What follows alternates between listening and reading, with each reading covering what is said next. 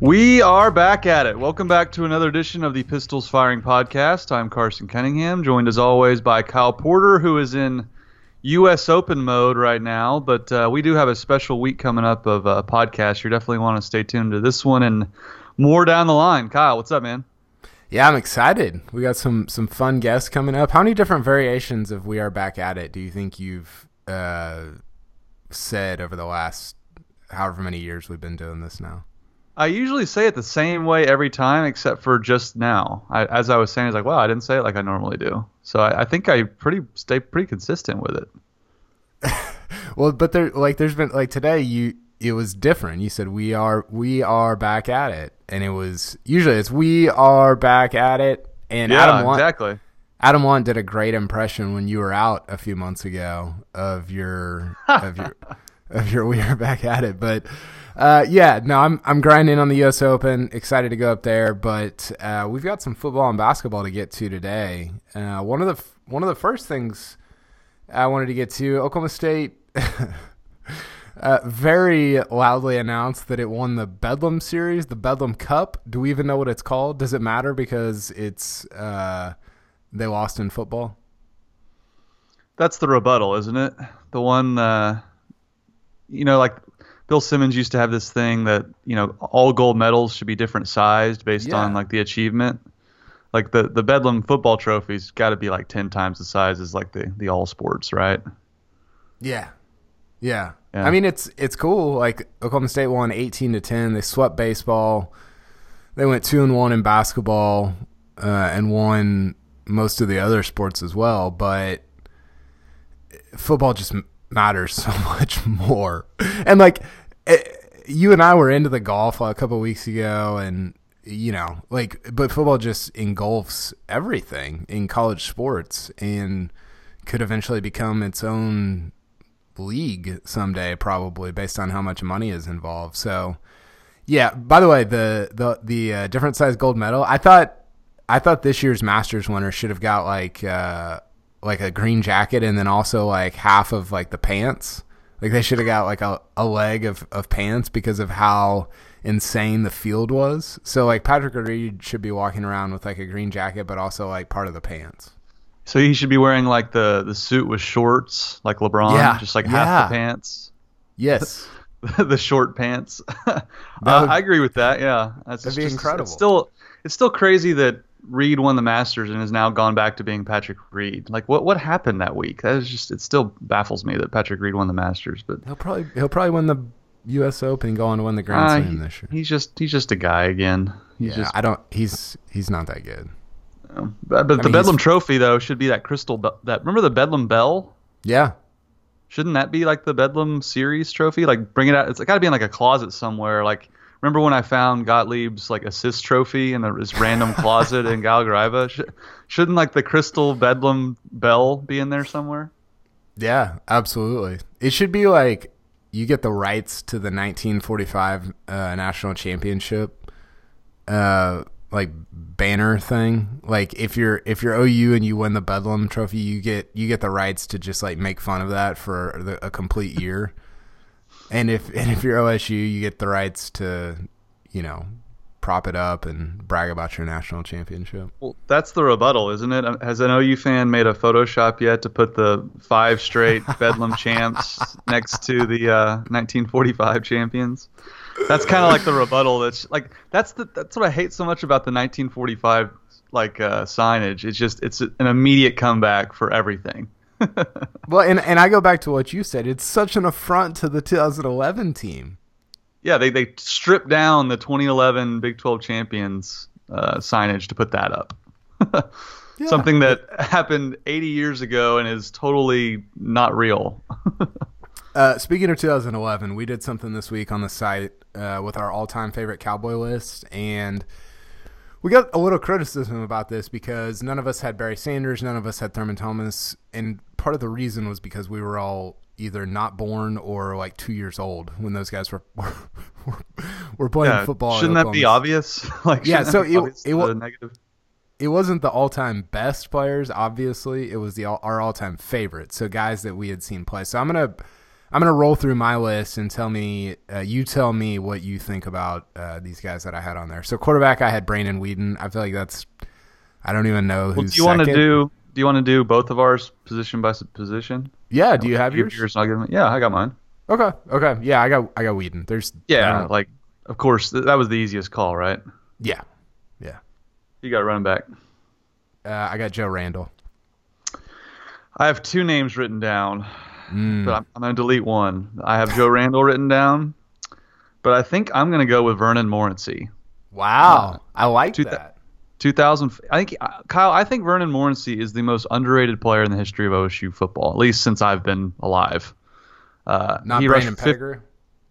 Gundy would have you believe that. But he had 1,500 yards his senior year, and he had 230 rushing yards against UCLA. That is unheard of for a running back. I'm going with Vernon. He wore the dark visor. Just there was so much to like, and it was right in the prime of my freshman year of college. So a lot of good memories with Vernon. Pretty. Didn't he play in the NFL for a few years? Yeah, he was with the Packers for a while. Yeah, solid. Wide receiver might be easy. Baseball. He's the original Kyler Murray too. He's a pro baseball player. He was older. He was kind of like Weeden a little bit, I think, if I remember right. What are the A's doing, by the way? What are you doing, A's? Why are you allowing this to happen? I mean, they got the number 1 overall pick at 9, and they're going to let him play football. Yeah, why? Because they can. I don't know. It's a great thing for him, but I thought it was kind of too.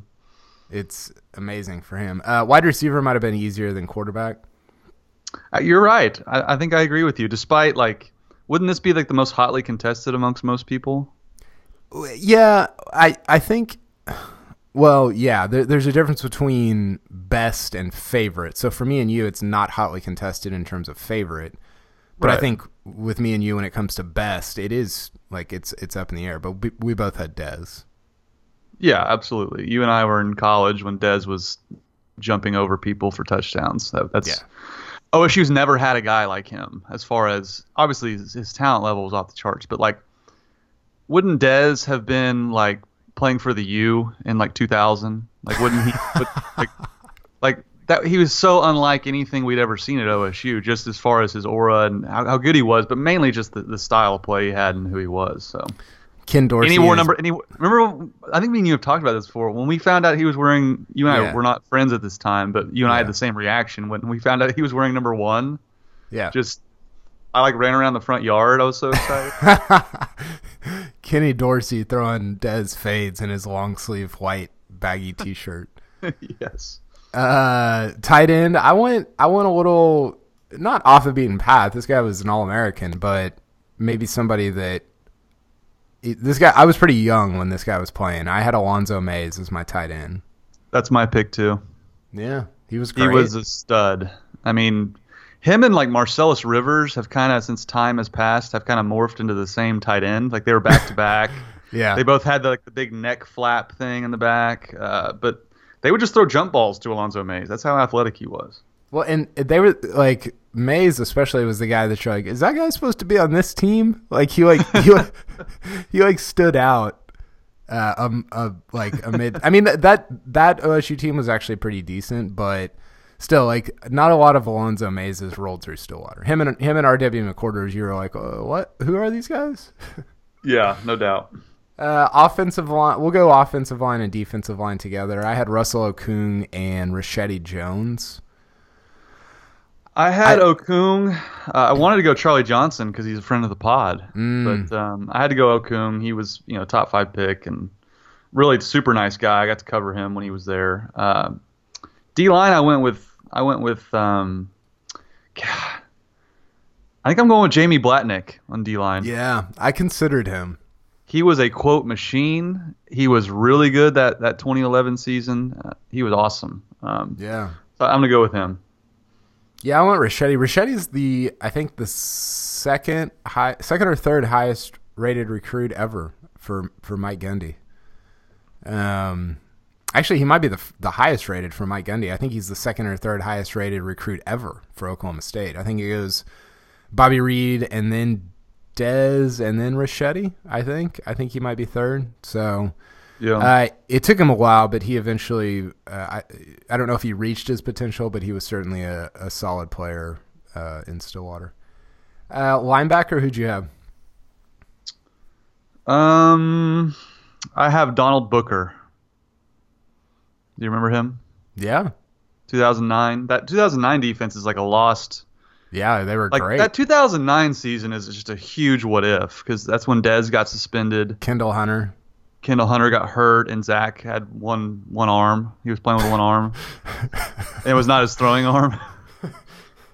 But that defense was excellent. I mean, they really hung in there in Norman, with no offensive support at all. They were really good, and Donald Booker was the heart of that team. So I'll go with him. Yeah, I had Andre Sexton. Andre Sexton. That is safe. Yeah, I know, but he was like Andre Sexton was the guy when you're like, oh, they're playing the star position. What is that? And then you're like, oh, Andre Sexton's the star. And then you're still like not sure what's going on, but he was just like, I feel like he was kind of the Gabe Lindsey of the 2000s. Like he was there for 7 years, it felt like. But he was, he wasn't like the biggest, most athletic guy, but he was just always really solid and played really hard. And he was and still is a great quote as well. Maybe the best quote ever. I think Kyle, he holds the record for most career games at OSU. That's how he was the game Lindsey. That's unsurprising to me. Because he started as a true freshman. I think he started 13 games all 4 years. I think he has the most. That's crazy. 3, 6, 9. Yeah, he played it. Did they make it to a bowl his freshman year? Was his freshman year in 05 or 06? 06. Okay. Did they make a bowl in 06? Yeah. Insight Bowl, wasn't it? Or the Independence? I think it was Independence. I don't remember. They beat Bama. They're 1-0 against Bama. That's right. Bama golf doesn't want none. Neither does Bama football. Yeah. Get off me, Bama Twitter. They were coming at me during the title matches. Okay. Oh, were they really? Last few here. We got cornerback, safety. Yeah, we'll do cornerback and safety together, and then we'll hit special teams. Cornerback, I got RW. I mean, needs no introduction. Two-way player, returned kicks, did everything. He was one of my all-time favorites. Yeah, I had Justin Gilbert. I had Gilbert written down, but I got to go with RW. He was, the best. I mean, Gilbert was awesome. Gilbert probably had a better career. I mean, in terms of accomplishments, but. Again, I was a lot younger when RW was there, so he holds a special place. Yeah, and I sort of cheated here because I wanted to slide somebody else into special teams. I appreciated and remembered Gilbert more as a special teams player than as a cornerback. Yeah, but I wanted to kind of shoehorn him onto my team. I had Markel Martin at safety. I think he's probably the consensus for everyone, right? I think he's got to be the pick at safety. Yeah, I mean, good. The Stanford game alone, the Fiesta Bowl alone, was just that hit unbelievable. That was Ty Montgomery that he hit, the guy who's been a really good player for the Packers. Yeah, it was unreal. And then my special teams player, I was texting with somebody who said the two most athletic players of the Gundy era, just from a pure talent standpoint, were Dez and my guy Prentice Elliott. Prentice Elliott, forgot about him. Yeah, he's your kick returner? Yeah, just special team. It just had to be a special teams player. Yeah. I was gonna put Parrish Cox as my special teamer. Yeah, I mean, he's probably the best returner in school history, both kicks and punts, really. I'm surprised you didn't have Jacob Lacey on your team. I'm a defender of Jacob Lacey. I will defend him as long as time allows. Unfairly criticized by Kyle Porter. Imagine if he wasn't out there, how bad the guy played in the NFL for like 6 years. Obviously, he was pretty good. I know, he did. Okay, that was fun. I think we're going to do some more lists similar to it. Basketball is going to be a really fun one that we do. So we'll revisit some of those over the course of the summer, over the next 60 days before football really gets cranking. Evan Carson, Epstein's probably upset we didn't pick him. Yeah, I thought about it. All these people who've been on the podcast are going to be upset. Yeah, I probably should have, because it's not like I really remember Russell Okung. Like, I mean, yeah. I don't watch the offensive linemen. Sorry, Adam Wallen. Never watch the ball, but I always do. Okay, Carson, we need to get to our guest of the week. If I can find my my sheet here, we're talking to somebody who is in charge of the Eddie Sutton documentary. Christopher Hunt is his name, and he's been working on this documentary for a long time now. I can't actually remember how long, but he's been doing a great job with it. I've seen a teaser that's coming out. We're actually releasing this on Friday, so it came out today. Everybody listening to this has probably already seen it. It's unbelievable. And I just want to talk to him about the process and just about what he's found interesting about the whole thing. So it's time for the Coop Ale Works Guest of the Week. Coop Ale Works bring great tasting craft beer in Oklahoma City. Try the flagship F5 IPA, the bold DNR Belgian Strong Ale, or the refreshing Horny Toad Blonde. For your next watch party, tailgate, or get together with friends, enjoy a cold Coop Ale Works, and please remember to drink responsibly. Okay, we've got Chris Hunt, Senior Creative Director of the company 1577 and overseer of the Eddie Sutton documentary. Chris, how's it going, man? What's up, Kyle? It's going well. How are you? I'm good. How did 1577? What's the backstory behind the company name there? Well, the company name is something that my business partner, David Tester, came up with whenever he started the company. It's the year Sir Francis Drake set out to sail the globe, and it's all basically, one sort of short is, it's just like there's a passage that he wrote about setting out, following your dreams, living out your life goals, and yeah, man, that's kind of where and he set out to sail in the year 1577, and so that's the name of the company. You've been working on this Eddie Sutton documentary for a long, long time. Just tell us how it. I don't mean to make it sound like that. I don't mean to make it sound like that. You have put a lot of effort into it, was my point. And just how did the idea come about, and what made you want to make this film? Well, it's a great question. So I've been doing documentary films for a little bit. I've directed a couple, and about, I guess now it's been like 2 years ago, I was wanting to really do a sports documentary and had no idea what I wanted to do per se. I just knew, I was like, I'm into sports, and I thought, I want to do a sports film. So being in Oklahoma City, I was like, man, I really want to, I look for stories that are, I feel like, relevant nationally, but are something that I can perhaps do locally.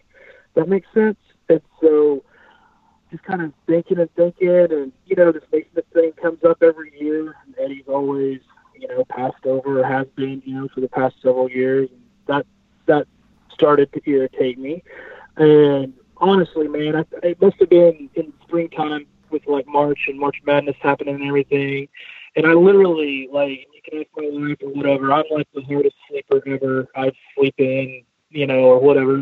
But I woke up at like, just out of a dead sleep at like 3 a.m. And I was like, Eddie Sutton's story, like Eddie's story. And I was like, he's my guy. And I literally just did not fall back to sleep and just thought about it. I kept it to myself for a couple of days because often, you guys know, I'm sure, like if you're an artist or whatever, like you get these ideas and then like you let them sit for like 24 hours and then you figure out, that idea sucks, right? Like that idea is trash. Well, so I didn't tell anyone, including my wife, and I was just like, I'm just gonna sit on this for a few days and see if this is an idea worth pursuing. And so I finally like kind of mustered up the courage to tell Dave about it, my business partner, and I presented the project to him just to see what he thought, if he even thought it was worth pursuing. And I mean, I told him the project, and he was like, "Hell yeah!" And so we kind of went from there. And then I was like, "Well, what now?" Because I don't know Eddie, I don't know their family. I mean, like, I don't know anybody. I'm just some guy, you know. And so I was lucky and I guess fortunate enough to know someone up in Stillwater who I thought perhaps could maybe like get the ball rolling a little bit. And it turns out he did. And like, he made a couple phone calls, and next thing I know, like, seriously, I think like 3 weeks later, a month later, I'm in like Eddie's living room with Eddie and his son Steve, and like pitching this idea to him. And that was pretty surreal. And they thought about it and thought on it, and just a couple months later said, "Yeah, we want to do it." And so then the whole craziness started. So that was kind of the story on that. And how far along is the project? We're taping this on a Thursday, but we're releasing it on a Friday after the teaser that you have made has already come out. And okay. the teaser, I have to say, is awesome. Like, you know, I've seen it. I showed it to some of our guys, and it's truly incredible. It's got Bill Clinton, John Calipari. I mean, all these people. I'm curious about how far along you are on the project, and just how it's shaping up, and how pleased you are with it so far. Sure. So we're probably, in my estimation, about 80% shot on the film, or maybe 75, 80%, as it stands right now. And so as far as what we've done so far, I got to tell you, Kyle, it's been, I don't know, it's just kind of a dream project, you know? I mean, like, some of the experiences have just been incredible. Like, you know, stuff I'll never forget. You know, interviewing Bill Clinton was obviously just kind of ridiculous, you know, and it was just really cool. He was super awesome with us. And, you know, same with like, I don't know how much you guys want to get into it, but like, even like in Kentucky, you know, I mean, like, those weren't like 4 great years, you know what I mean, for Eddie. And one of them was, but like, they weren't like great. But I mean, everyone out there was like super cool and like super like willing to help us out. Like Rupp Arena, that was amazing, dude. Like we just we didn't just show up, but we kind of did. And the lady that ran Rupp was like so cool, and we ended up getting to film inside the place, and we filmed Rex there, Rex Chapman, who was one of Eddie's all-time great players, and then we filmed another couple players along with Rex inside the arena, and then we like totally overstayed our welcome, and we shot inside an empty ramp, you know, for like 3 hours after they finally kicked us out. Like literally, like people were getting ready to start cleaning and doing all this stuff. I think what happened was actually we got lucky, because I think it was supposed to be a Foo Fighters concert there that night, or like the next night. And so like, Dave Grohl or somebody got sick. I'm not making this up. Like they got sick, and their concert in Lexington got canceled. And so Rupp was like there for us to be able to film in, which was like amazing. So that was cool. Everybody in Arkansas, Eddie's like a huge rock star in Arkansas, you know, in Fayetteville. And so we kind of did the same thing at Bud Walden. And of course, they played at Barn Hill during Eddie's day, but Barn Hill's being used for like volleyball and stuff like that now. So anyway, they were great. We were able to reunite the triplets, which for people who don't know, that's Sidney Moncrief, Marvin Duff, and Ron Brewer. They were part of the 1978 Final Four team of Eddie's. And I don't think that happens very often, so it was cool to have them just like sit down and be able to reunite and like talk. So that was a lot of fun. I mean, dude, just really cool moments that it wasn't lost on me. Like whenever we were in Kentucky, for instance, like Kentucky's obviously huge basketball program and such a blue blood and a, tradition rich program. And like, we're in their practice facility, and, that's where we film Coach Calipari, and in their practice facility, inside Rupp, went to their locker rooms, all this stuff. And I mean, like, it was not lost on me, man. I was living like a 10-year-old Kentucky fan's dream. And like, that meant a lot to me. So that was really cool. You just try to take that stuff in as you're working, you try to take a moment and just be like, this is pretty damn cool. Like, people don't get to see this very often. It's definitely kind of a peek behind the curtain a little bit. And so, the same thing's been true at Oklahoma State. I mean, I've been going to Gallagher Arena since it was Gallagher Hall, and like, to be able to like be in these places that, we as fans kind of, I don't know, we just cherish them so much. It's such a big part of our lives. It's like, it's a neat experience. And so I don't know if I'll ever work on another film that's kind of, it's kind of this cool. You know what I mean? Like, it's just fun, man. I just love it. And so, yeah, I don't know. I'm just talking. Yeah. But like, no, Chris. I'm curious. I'm curious how that meeting with Eddie went. You went to his house, talked with him and his son Steve. Like, obviously, it was surreal just being at Eddie's house for a guy at OSU. But what was your pitch to him, and how did that conversation go? Oh man, how did that go? I was probably just really, really nervous. It went well. They were super cool. They were super inviting. Yeah, I just told them what we were there for, and what my interest, and I told them, basically kind of what got the project started, which is what I told you guys about, just being kind of irritated about this Naismith Hall of Fame and all this sort of stuff, and I think I got lucky a little bit. We got lucky a little bit just with the timing of it all. Eddie and his family, they're very private, and but I think now is a really good time to tell his story. And so I think there was just a comfort level there. I mean, obviously, I'm sure they went and saw our work and was comfortable with that. But I just think that, nobody else is telling this story, right? Like, that's the thing. It's like, ESPN's like knocking down their door to be able to tell Eddie's story, or you know what I mean? And like, so there's that part, and frankly, that part was a little kind of irritating to me.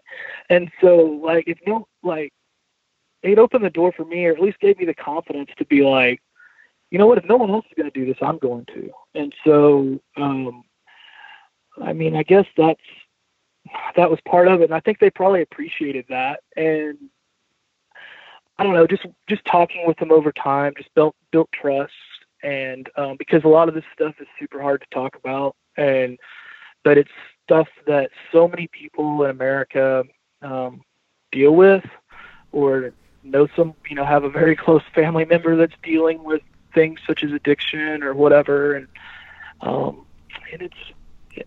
don't know. There's part of me that just wants to be like, it's okay, I mean, like, tons of people are dealing with this stuff, and I don't know, but I think it's viewed differently. I don't know what you guys think, but I mean, I think it's viewed differently in 2018 than it is in 1985 or 87 or even 2000.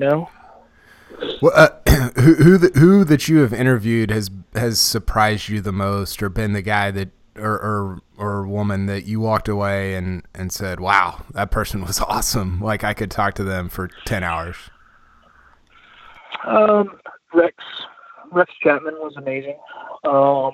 Rex is I know, I don't know if many Oklahoma State fans will remember Rex and those Kentucky teams from the 80s. But Sean told me kind of before I interviewed him that Rex was pretty, he was good. And so, and And Rex was like the king of Lexington. I mean, back whenever he played, they called it Rexington. I mean, this guy was a rock star, like big time. And he's just very open and honest and very just articulate. And he has, those guys, like Doug's got that too, right? So it's like they're just guys that are charismatic and play well to the camera. And Rex is a dude that I wouldn't mind hanging out with, just whatever. Like he just is a good dude, and I think he has a really good heart. And I was real nervous about going out to Kentucky. And just, well, and not that I don't know, say nervous, but like, you know what I mean? Like, you never know what you're going to get. And like, people going to be, sorry, I can't say that, can I? Are people going to be jerks or whatever? And like, and so, you just don't know what you're going to get. So like, but everyone out there was like super accommodating, and they respect Eddie so much. And I'm not just saying that, like they really do. I'm sure he has his detractors out there. Don't get me wrong, but like, there's plenty of people in Kentucky that love Eddie Sutton. So he was a guy that was awesome. I mean, you guys know Doug. He was great. I'm trying to think. I've leaned on some journalists who like lived it, and they were really great. A gentleman named Bob Holt over in Fayetteville was amazing. Jerry Tipton in Lexington at the Lexington Herald. He was in the teaser for a quick second. He was amazing. Barry Trammell in Harris, Oklahoma was amazing. Guy's super nice, by the way. Yeah, he's the best. How was Clinton? How was Clinton? Oh, dude, Clinton was amazing. Clinton. Oh yeah, Bill Clinton. Yeah, he was. You go there and you're like, for people that don't know, just let me back up a second. So Bill Clinton was a law professor at the University of Arkansas whenever Eddie was coached there, and they became friends. And that's why Bill is kind of relevant to this story. And I think they consider each other to be dear friends. And President Clinton was fantastic. I mean, so do you want me to tell you a story about that real quick? I could be pretty fast. Do I want you to tell me a Bill Clinton story about Eddie Sutton? Yeah, I do. Yeah. I could be, I could be pretty. Okay, I could be pretty fast about it. So we filmed him in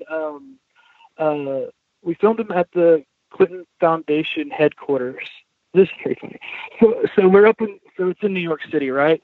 And so we go up there, and so it's David and I, and then I have got a couple of really great film friends up in New York that helped us out on that shoot. And so, and as you can imagine, it's like pretty hardcore. And so like security and all that sort of stuff. And so they are moving offices, right? So this building, I swear to you, dude, like it's like totally cleared out. It's like a ghost town on this floor that we're filming on. And there's nobody there. And so, and we're told, I'm like,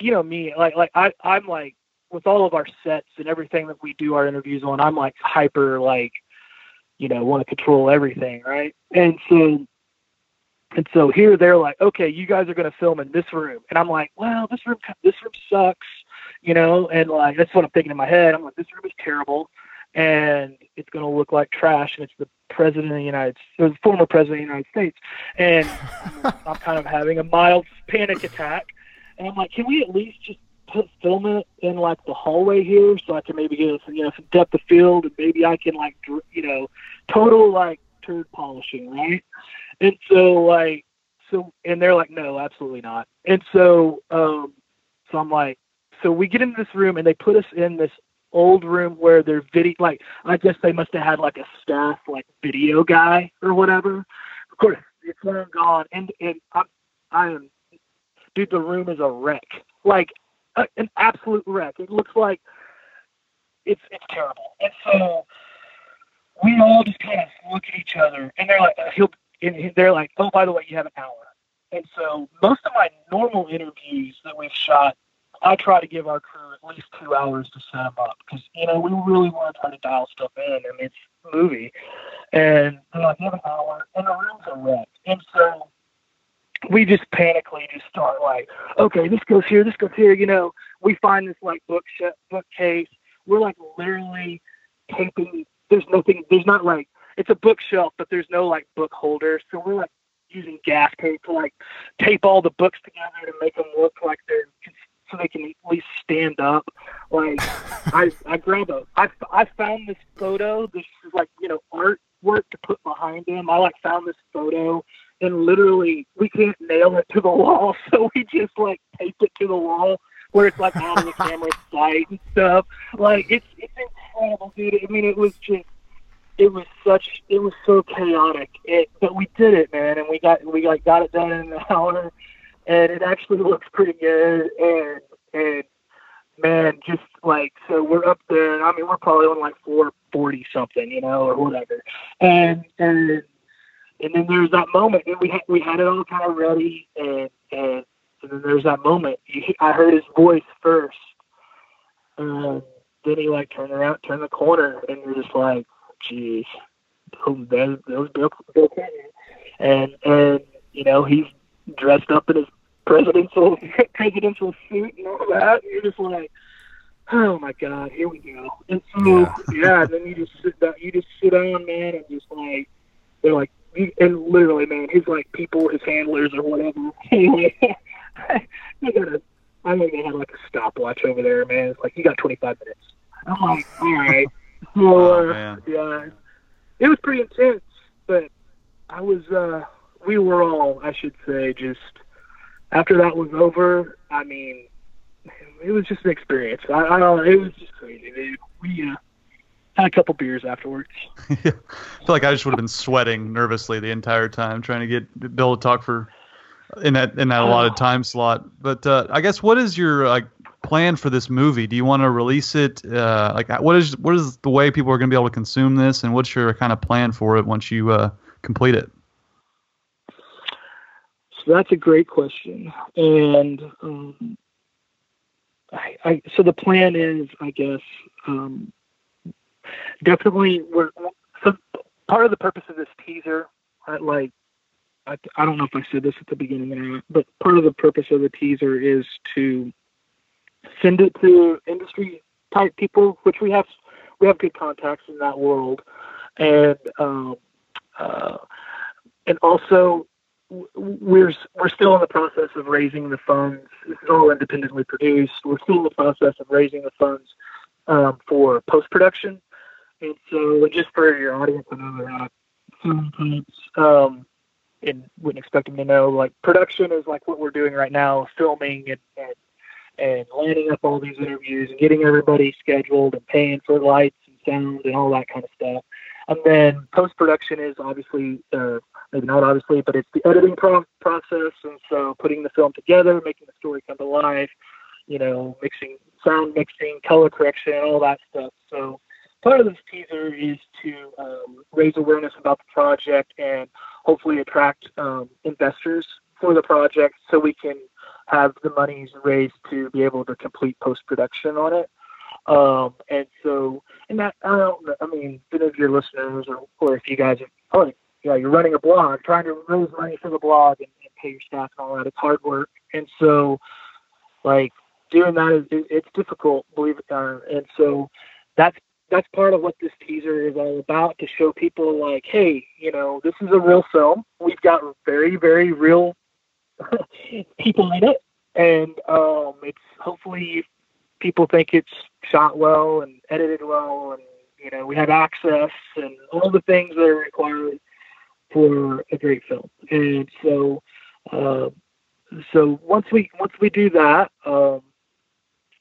and by the way, they can contact Dave, and anybody out there is interested in investing, which we can walk you through that. But go to the website.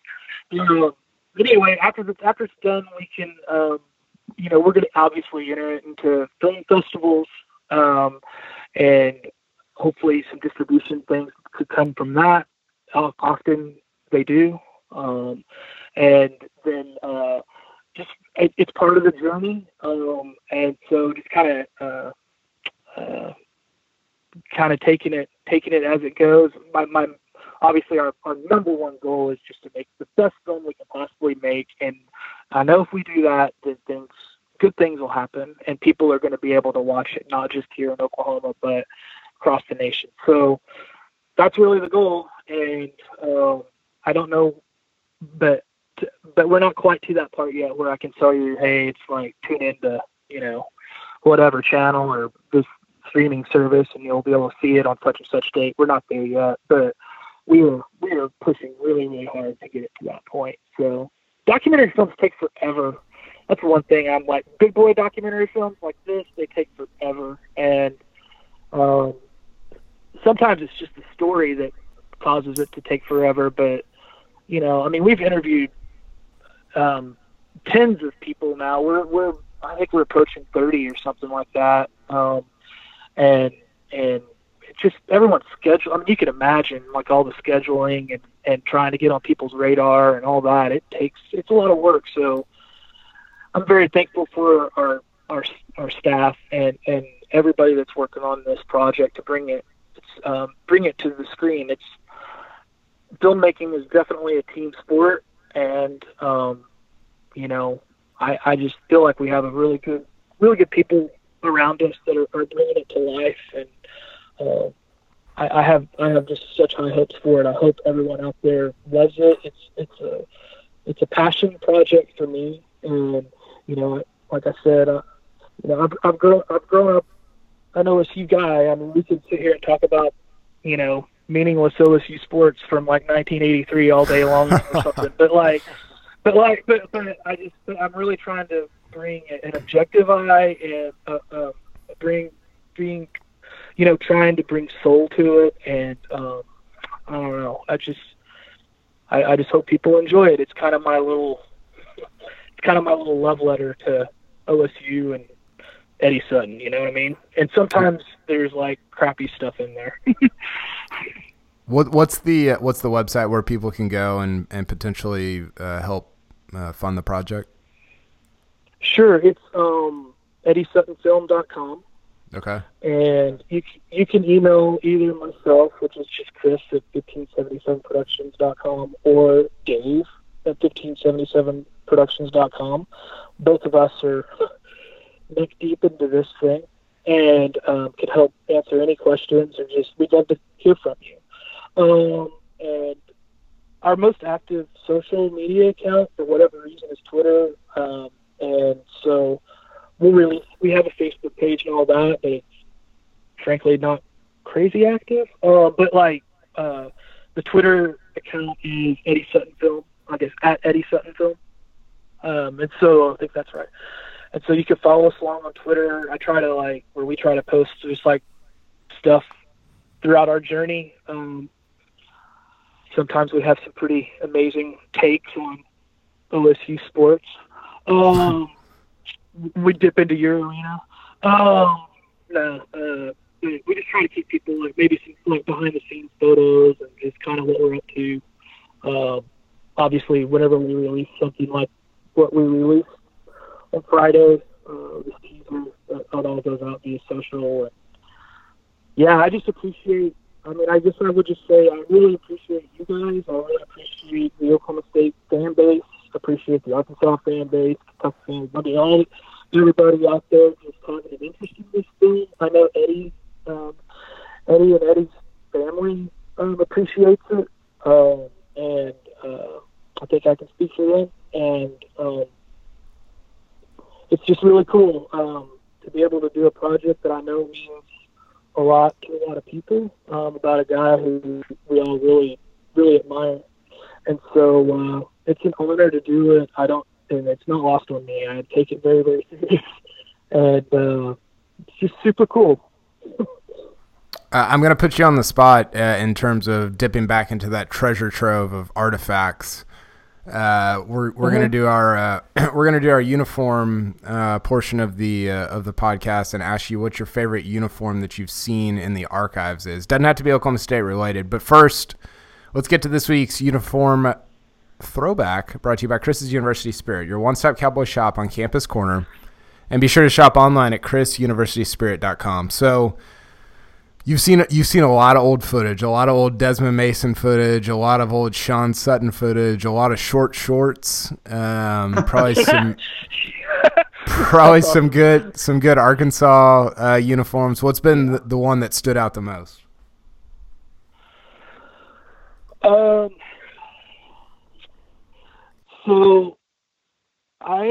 maybe it's just because I was a kid. And I think sometimes uniforms that were worn during your like kid days maybe mean something to you. So we're talking OSU basketball right now. Yeah, or it could be. We'll say Oklahoma. We'll leave it with Oklahoma State basketball.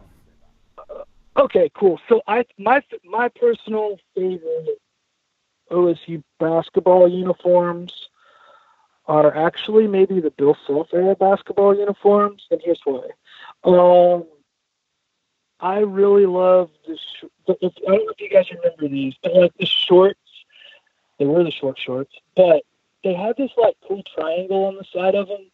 Like it looked kind of like a triangle, or maybe like home plate, and they had like a bucking bronco in there. You know what I'm talking about? Dude, they're righteous.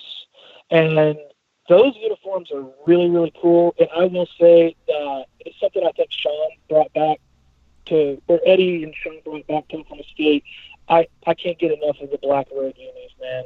Like, those black road unis are sick. And that era with Country and actually Sean and those guys, like that 91, 92 era, Andre Owens. You guys remember Andre Owens? Oh, yeah. Like, dude, like those unis are pretty sick. And like I went back and watched them play. So all-time uni matchup maybe would be Oklahoma State versus Michigan in that Elite Eight game. Yes. That was like the Fab Five. Dude, that was pretty top-notch. And talk about a great game. Oklahoma State probably should have won that game. But, yeah, that was an amazing uni matchup. Because, Michigan, they were like trendsetters, you know? And so, and the OSU had the blacks. Oh, gosh, that was amazing. You guys are just talking my language now with the uniform. I don't know, what's your favorite football uniform, man? Oklahoma State-wise. I loved the helmets that they wore for homecoming last year with just the numbers on the side. Oh, those are awesome, man. It was unbelievable. But I remember going. Oh, go ahead. Well, I was going to say, I think Carson and I both go back to the Barry Sanders unis, wishing that they would bring those back and use them as a throwback in 2018, 2019, something like that. Oh man, those are great. Like, so I remember being in the stands and like, okay, so my father, shout out to my dad, who's listening to this, he'd bring me to games, you know, and we would be one of the like 29, 30,000 people in Lewis Field, and I started going to games. I'm old enough that I barely remember. I kind of remember Jimmy Johnson era. Okay, like just kind of. I'm so that dates me. People can figure out how old I am, but like I kind of remember it. And the Jimmy Johnson unis were sweet, like black helmets, kind of this rusty orange jersey and white pants. To me, those were pretty incredible. And so I loved those. And occasionally they would wear black, white. I don't know if you guys remember that or not. If you're old enough for that. Anyways, those were pretty sweet too. So this was like OSU's always been kind of weird with uniforms, right? They can't ever figure out like what orange they are, and like they've gone through like 8 different oranges over like 40 years. But like anyway, back then they had this black, orange, white. So I loved that. And I remember whenever Pat Jones became coach, he switched them to white helmets. And I'll be honest, I thought they were so boring. And I thought like I just wasn't a huge fan of those. And anyway, so whenever Oklahoma State signed that deal, was it 2010 or 2011 whenever they started kind of wearing all these really cool uniforms? Yeah, it's 2011. Yeah, 2011. All right, so like 2011, I was screaming for them to go black helmet, orange. I guess black helmet, orange jersey, white pants. Just kind of a throwback to the Jimmy Johnson thing, because I thought that those were just great. And I'm like, man, I've been waiting like 20 years for these guys to like throw that combination back on the field. And so they finally did it, right, against like West Virginia, that homecoming game where they actually wore like with the old brand and everything on the side. That was like, oh man, that was just the best. Yeah. Not super nerdy and dorky about it, but I thought that was incredible. My favorite throwback was in your teaser trailer that we all watched. Was the Gottlieb era. We showed Gottlieb in like an orange jersey that they wore. They would only wear it like maybe once a year, twice a year, which made them even cooler. I feel like, because they didn't really have orange uniforms back then. That's my favorite. So yeah, that one. It's Desmond baseline jumper. Yeah, that's it. Yeah, those orange unis were. So those, I'm like Desmond's age, right? And so that's whenever I was in school there. And so those orange unis were sick. Actually, those basketball unis right there, that's like kind of a toss-up for me between those and like what I mentioned, like super old school with like Bill Self and that crew. But like those unis were amazing. And like I gotta say, I love the cut in I love the cut there too, by the way, because it's like Gottlieb's bringing it up and they're in white unis, and then he passes it over to Dez and they're in orange unis. Like little subtle stuff like that, I'm doing just for you guys. I'm doing it just for like these like hardcore like Oklahoma State fans. Nobody cares except for like us crazy people. And so yeah, man, I love that stuff. And then the Lucas shot, of course. Those are cool unis too, by the way. Were you guys at that game? I was not. I was not either. I was on campus in Stillwater though, and that was kind of fun too. I was there, and so it was like the most incredible atmosphere ever, because it was like 18,000 St. Joe's fans, and then there was like 2,000 of us, and I lost my mind on that. So. Like little stuff like that, like that's maybe my favorite ever. I mean, that is a big statement, but that is maybe my favorite ever OSU sports moment. And so, of course, I'm going to put it in there. But I think it's my favorite. I don't know. There's been some great ones. Yeah. Anyway, I've seen some really great wrestling moments too, which are like high on my list. That's what I played, and you don't play wrestling, but I wrestled growing up, and that was a big attraction to Oklahoma State, was the wrestling program. Yeah. So I got a bunch of great memories with them as well. But anyway, yeah. For sure. I talk a lot. Chris, thanks for your time, man. The project is unbelievable. Everybody can check it out on our site, and I'm sure we'll continue to get updates into the future. So thanks for your time. Best Absolutely. of luck, and congrats on how much you've gotten done so far. I really appreciate it, guys. And like I said, I appreciate everyone's support, and just stay tuned. And we're working really hard. There's a team of people working really hard to make it the best it can be. So thanks for watching, and thank you guys for all your support. Yeah, absolutely. Thank you, Chris. Appreciate it. Thanks, bud. Talk to you later. All right, man. See you, dude. Bye. Okay, Carson, I want to wrap that up, but first let's hear one more time from our sponsor, Chris's University Spirit. Chris's University Spirit on Campus Corner in Stillwater, Oklahoma is proud to be your one-stop cowboy shop since 1986 and proud sponsor of this podcast, Pistols Firing. They specialize in custom-printed Oklahoma State apparel and merchandise and pride themselves on their excellent customer service. They also offer a full line of custom Greek apparel and can even outfit your Little League team head to toe. They're located at the corner of 3rd and Knobloch on historic Campus Corner. You can follow them on Facebook, Twitter, and Instagram And be sure to shop online at chrisuniversityspirit.com. Shop Stilly, shop Chris's University Spirit. Okay, lot going on there. From Bill Clinton to Bill Self uniforms, I loved it all. I mean, how cool for him to get to work on I mean, that's his PFB, right? Like getting to start something like that and put it together, and he's done they've done an unbelievable job so far, and I can't wait to see the finished product. Yeah, it was just awesome to hear just how excited he is about everything, and really just OSU sports in general. But you're right, you probably have to understand what he's going through more than anybody with, creating his passion project and getting it to kind of come to fruition. And I just got to say that the teaser trailer gave me chills. Like I